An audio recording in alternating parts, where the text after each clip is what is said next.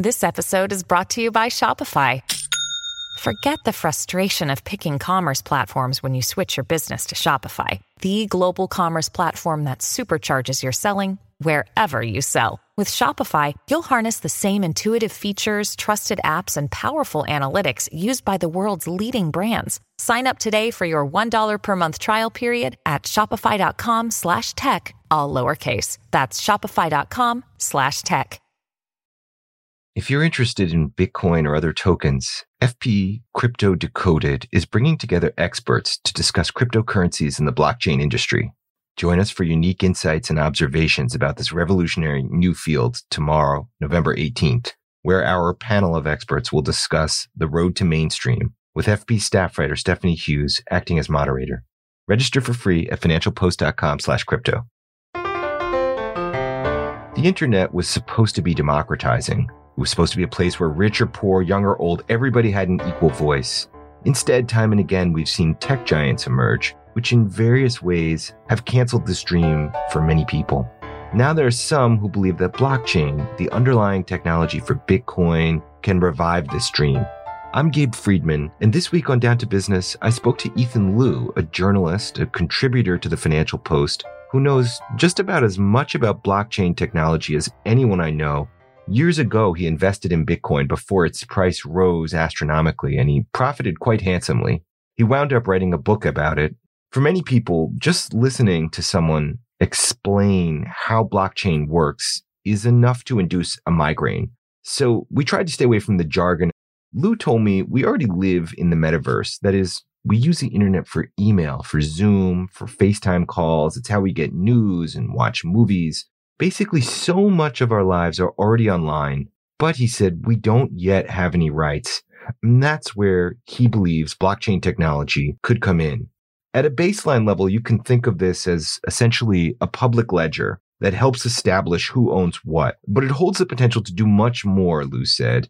And I should mention, I'm fairly skeptical about the promise of this technology. Not that it won't be useful, but that it will revive this dream that so many people talk about of democratizing the internet. So I tried to push back. In any case, I hope you enjoy the show. It's edited for clarity and brevity. Hey, Ethan Liu, thanks a lot for joining me on Down to Business. Oh, thanks for having me, Gabe. It's a pleasure. I wanted to ask you about your career and your bio. You have a really interesting career to me because you've gone to North Korea, you've written multiple books, you've made lots of money from buying and selling Bitcoin, you've worked for Reuters. In some ways, like your career seems like it's got this mix of luxury and adventure and risk that I think a lot of people who dream about becoming a journalist think it could be like that. So I wanted to ask you what it's been like for you. So I think first off, I should say I don't have that much money. I had a lot during the peak of Bitcoin's peak at 20,000 US in 2017, but these things are always fleeting. I think maybe I have as much money right now as a lawyer my age, but not a Bay Street hotshot, maybe just a moderately successful but unremarkable lawyer. I should back up then and ask you that. You started investing in Bitcoin before it reached its peak. Yeah, I started in 2013, and the lowest I ever bought Bitcoin at was 200 a coin. Wow. And what's it at right now? It's at 65,000 US. And I think it reached, probably on some indexes, it reached 69,000 just yesterday. That's incredible. What was it that drew you to this? Well, I think lots of people, everyone who invests in Bitcoin, they all have different stories, and I always love to hear them. And it's not a single moment. It took like a whole year for me from when I first heard of Bitcoin to when I eventually invested. And it started with, I was in university and my friends and we were actually on the dark web. It was our first time. And this was when Silk Road was still running. And I basically saw that everyone was buying and selling services in Bitcoin. And that's when I first got to know the name. And the dark web is like the unindexed portion of the web, the stuff that's not going to show up on a Google search or any search engine. What were you guys doing on there? Was it just curiosity that drew you to it? Yeah, and I should say that while the dark web is most famous for its illegitimate uses, it has lots of legitimate uses. And Facebook even has a dark web page. Really? Yeah, but we didn't really have a purpose. We just wanted to see what the dark web was like. We've never seen it before, and it's probably the same reason why people climb tall piles of rock. Just curiosity. What are the legitimate uses that people do on the dark web? Yeah, well, it's for places where the open web is monitored. It's for dissidents and et cetera, et cetera. Okay, fair enough. So you saw that everyone was conducting transactions in Bitcoin. Do you remember what your sort of initial idea was when you started investing money there? Was it just to make money? Yeah. So why people used it on the dark web? They used it because Bitcoin, it operates on a purely peer-to-peer basis. So there's no central administrator. So there's no person that could be subpoenaed and theoretically the funds can't be frozen. It's hard for the government to control that flow. Clearly that had a value, that had a use case on the dark web. And I thought that there are probably bigger, better use cases outside there. But I should say that at the time, I didn't feel this to like a 10. Maybe I felt it on a 3 or a 4. It took a while, took almost a year for me to actually buy Bitcoin. And so you eventually bought it. And as I understand it, the price went up and down, but ultimately you made a lot of money and you were able to write a book out of it and sort of parlay this experience into part of your identity as a journalist, someone who's knee deep in this. And that leads to you getting invited to North Korea eventually, right? Well, I think maybe invited isn't the right term because I think everyone was invited. North Korea advertised this conference publicly, maybe not broadly, but publicly, and anyone could go. You send in an application and you pay a bit of money. You too could have went to North Korea. But I probably wouldn't have. I mean, did you go as a journalist in part? Not really. So the North Korea trip that resulted in the arrest of someone who was there, his name is Virgil Griffith, and at the time he was head of special projects at the Ethereum Foundation. But at the time, I did not expect the trip to make the news in any way. Also, I should say, people go to North Korea all the time, maybe not now because of the pandemic, but they used to take tourists all the time. And I had always wanted to go. There was a time when I was training for this thing called the Pyongyang Marathon. So every year it held a marathon. But they canceled that due to the Ebola outbreak. That was 2014. But I'd been planning to go for a while. Wow. And did the country live up to your expectations? I guess yes and no. So it didn't live up to my crypto expectations. So why I wanted to go to North Korea, one, my personal curiosity aside, there's a crypto curiosity because subject to lots of sanctions, bad economy in North Korea. But theoretically, crypto is a way to get out of the sanctions because it's outside the traditional financial system. And North Korea has been accused of doing lots of shady stuff with respect to crypto. And I thought when North Korea advertised a conference, it was going to showcase its crypto capabilities to the world. And that's what the experts were saying at the time as well. But they did no such thing. And therefore, it was quite surprising to me that Virgil Griffith ended up arrested later. But on a personal level, yes, it satiated my North Korea curiosity. It seems to me that lately the zeitgeist of crypto or blockchain technology has to do with its role in the metaverse, which is basically this digital reality where our lives will exist online. A lot of people believe this is the way that the internet is evolving. And people see blockchain technology having a big role in the metaverse. Can you explain exactly what that could be? Yeah, I definitely think crypto not only will, but I think it should have a big role. And if it doesn't have a big role, it's going to be quite disastrous because I think partly we already live in a metaverse. Our lives online, so much of it is online and so much of it is very important to us. And I'll tell you the story and stop me if you've heard it before. It's a story often told in crypto circles. It's about Vitalik Buterin and part of his motivations. So he is the co-founder of Ethereum. He's the main co-founder. He thought up of the project and he was an avid World of Warcraft player. And he played it a lot, very high level, and his warlock character can cast a spell that does some damage. But one day, just unexpectedly and arbitrarily, the company behind it just removed the ability of the spell to cast damage. And in his words, he wrote, I cried myself to sleep. And that day, I realized the horrors that centralized services can bring. And he meant that as a joke. But I think that underscores quite a serious point. If you imagine that happening in the real world, it's as if one day the government said, driver's license, you can't use it anymore, or you can only use it on certain cars just arbitrarily. And they can't do that in real life because the luckier of us, we have rights, we have due process. But online, and I know these are private companies, but we depend so much on them and we submit unconditionally. And blockchain and crypto, I think at its heart, it's what Ethereum's trying to do. They're trying to have a more democratized internet where in a game, for example, you outright own your ability to cast a spell. Right. And this is the utility of the blockchain technology, which it's essentially like a public ledger, and it's something that helps establish ownership of an item online. And the way I think people have described it that makes the most sense to me is that the internet is basically like a giant copy machine. You can copy songs, movies, and you can distribute them very widely, very easily. And I'm thinking of like Netflix and Spotify and all these services out there.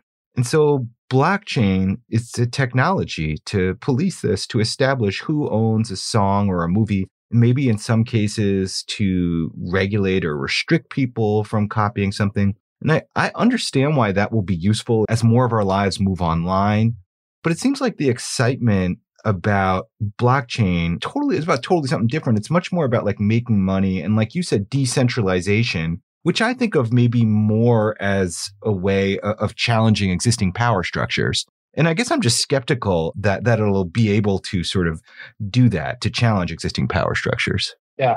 Well, I would say this field is still early. It's a little more than 12 years old, and we are definitely not there yet. But I would also say that what you just described, establishing ownership, that's essentially what a cryptocurrency does, what NFTs do. But if you look at what else a crypto such as Bitcoin does, it's also about automation. And without someone managing it, if you send something to someone, it just goes to them. And so it's user-to-user interaction. And so built on top of that, the idea of Ethereum is they have these things called smart contracts and basically self-executing programs. So if you and I make an agreement and we each put up $100 on the blockchain, and if I renege on the agreement, my $100 goes to you, and that just happens. Nothing can be done. And it's like programming. It's basically like a logic sequence, and you have a bunch of that. You scale that up. It's basically a program on the blockchain. And essentially what people want to do is to have the services that we use every day online, but to have that without a central administrator. But so that's where I have questions. You mentioned Ethereum, for instance, which is probably the most prominent company in this space next to Bitcoin, right? That's probably the thing most people know about. Isn't Ethereum going to be the middleman in a lot of these transactions? Oh, no. So there's no Ethereum, the company. So there is the Ethereum Foundation, and it supports the blockchain, but it doesn't own the network. But there are criticisms of how decentralized Ethereum really is, because in 2015, so there was a major hack on this thing called the DAO, which is a whole other thing we can get. It's like an autonomous organization living on the blockchain, but lots of money was lost. And Ethereum developers, they very controversially, they rewrote the blockchain to recoup the amount lost. So this was basically done by a vote, like the Ethereum miners, people who support the network. If the majority of them decide to go in a direction, they could essentially go in that direction. And the developers were very easily able to marshal support on that. And that raised questions of how decentralized Ethereum really is. I mean, that's a great outcome in that case, right? Where a bunch of money was lost because of a hack and they were able to just erase that hack. But the question that raises for me in terms of people want decentralization, But in some ways, these are like benevolent dictators almost. They can kind of control this for all of these technologies. Someone has to write and develop those technologies. And it's great if they're doing it for the betterment of the world. But in some of these cases, some of this technology is about companies trying to make money. Oh, yeah, absolutely. And there's lots of criticisms on how Ethereum's not necessarily that decentralized. But I would separate the foundation from the Ethereum network, though. So when the foundation affects a change, the people running the network, the users, I think right now the people who stake it, because it's moved to proof of stake, they have to vote to accept the change. So the foundation doesn't really have like an iron grip on it, but whether it's truly decentralized, how much the foundation actually rules this, I think that's up for debate. Now we're going to pause a minute for a short break. When you need mealtime inspiration, it's worth shopping Kroger, where you'll find over 30,000 mouth-watering choices that excite your inner foodie. And no matter what tasty choice you make, you'll enjoy our everyday low prices, plus extra ways to save, like digital coupons worth over $600 each week. You can also save up to $1 off per gallon at the pump with fuel points. More savings and more inspiring flavors make shopping Kroger worth it every time. Kroger, fresh for everyone. Fuel restrictions apply. Another day is here, and you're ready for it. What to wear? Check. Breakfast, lunch, and dinner? Check. Planning for what's next and how to save for it? That's where Bank of America can help. For your financial to-dos, Bank of America has experts ready to help get you closer to your goals. Get started at one of our local financial centers or 24/7 in our mobile banking app. Find a location near you at bankofamerica.com/talktous. What would you like the power to do? Mobile banking requires downloading the app and is only available for select devices. Message and data rates may apply. Bank of America N.A., member FDIC. Yeah, I would love to play this out, this kind of decentralization idea. And if we look at Bitcoin, for an example, it's a currency that isn't controlled by a government, and therefore it's less subject to manipulation. There's this sort of politics around a government currency that doesn't exist around Bitcoin. But at the same time, I always wonder, the more people move into Bitcoin or other currencies that are outside government, monitoring and jurisdiction, the government collects taxes and all sorts of other services that are absolutely essential. It just seems to me that this Bitcoin and some of the promises of it is also going to create a lot of problems as this grows. Yeah, I think I would separate the ideology from the utility in this case. And I think there are lots of people within Bitcoin who would believe in not paying taxes. And who I actually know of someone who practically ran away from Canada, although it's not over taxes, but it's something similar with respect to government control. But I don't think they form the majority. I think that there are lots of Bitcoiners who are pretty okay with paying taxes. I paid my taxes, and lots of people did. And the Winklevoss twins, for example, they're the founders of Gemini, big Bitcoiners, and they are very pro-regulation, pro-government. So I wouldn't say like all crypto people are against paying taxes. That's a very fair point and a good thing to clarify. But so doesn't it get away, though, to some extent from the sort of purpose of Bitcoin, which is to operate outside of government control, if, the justification for it seems to fade away more and more? Well, I don't think the utility of Bitcoin is in avoiding taxes. I will quote you this example. There's a young woman in Afghanistan trying to escape, and lots of the refugees, they leave without any money because the financial infrastructure is bad and the currency is bad. But she had Bitcoin because there was a period of westernization there. Women were going to school when the coalition-backed government was still there. And she crossed Iran and the Mediterranean, and her ship sank in the Mediterranean. But when she got to Germany, she had 2 Bitcoins because she memorized the password, and effectively she carried Bitcoins in her head. And I think that demonstrates the true utility of Bitcoin. It's something that is resistant to, geopolitical forces. They call it the honey badger. It's resistant to outside forces. And I think it's attractive in the same way gold is attractive. That's a good point. That's what I've heard people say too. Gold is one of these assets that you invest in because when all else fails, when the stock market crashes, theoretically, gold is just going to be even more valuable. That's a good point. But I guess going back, when we talked about the metaverse, that it's going to enable us to establish ownership of various items, whether it's a spell in a game or an original artwork as more of our lives move on to Zoom. It just seems to me that a lot of this idea of decentralization becomes less and less relevant. I mean, it's a good example of value, but can you tell me more about how the decentralization, why you think it's so critical for metaverse to have blockchain technology flourish? Oh, yeah. And so firstly, I think you've got to think bigger. It's not just, say, owning an avatar on your social media. The goal is to have social media that isn't controlled by a specific company. And we are not there yet, but I think that is definitely what we need, because our lives online, and like I said earlier, the metaverse is already here.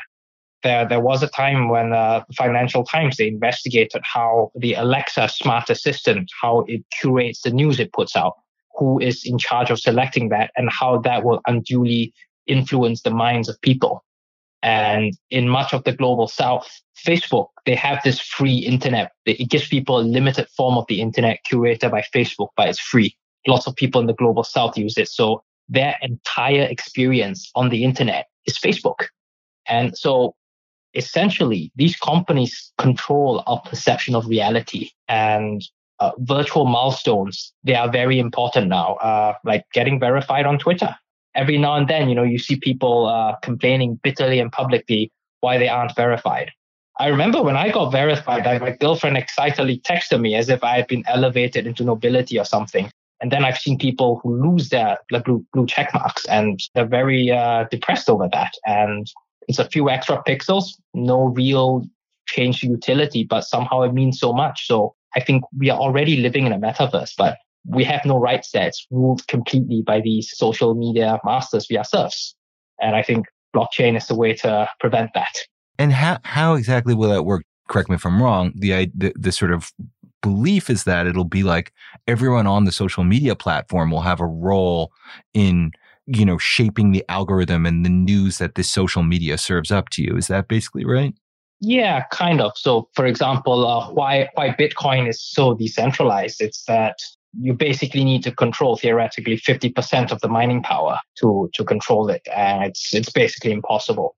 So theoretically, for a decentralized social media platform, I guess maybe you have to control 51% of the nodes or whatever to affect any change. And I know it's going to be hard to implement, and we are clearly not there yet. We might take a long time, but it's a good thing to aspire toward, because the alternative is these big tech companies just lording over us.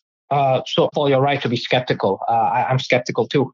But I think the fact that we are on these platforms, we are already here and we are already in the metaverse, and our representative governments, they don't have power there. Imagine if tomorrow Google just takes away your Gmail, or Facebook takes away your Facebook account just for no reason. That they don't need to give you a reason because they're private companies. That would hurt, right? Because you use that every day as if it's not even an external tool, but an extension of yourself. And maybe you'll cry yourself to sleep, like what Vitalik did when he lost his warlock spell.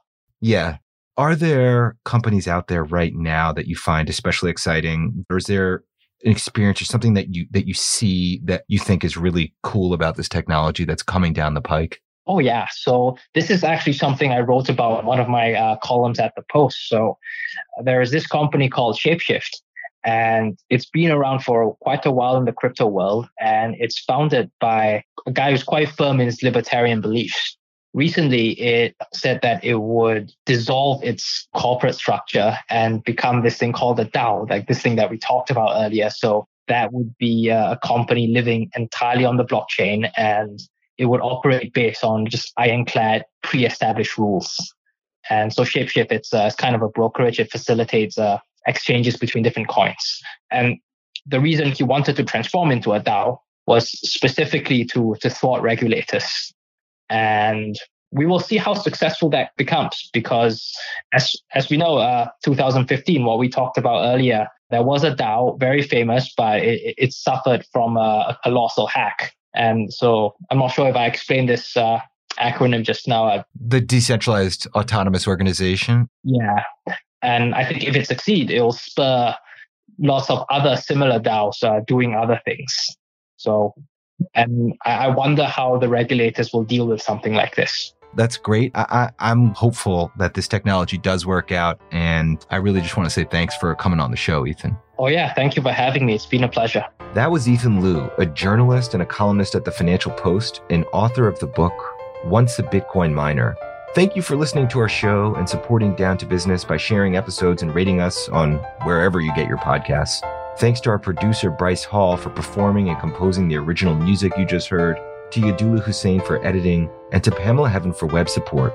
I'm Gabe Friedman, and I'll be back next week. But until then, you can get all your business news at financialpost.com or in any of our 5 weekly newsletters delivered straight to your inbox, covering the economy, energy, finance, investing, and the workplace.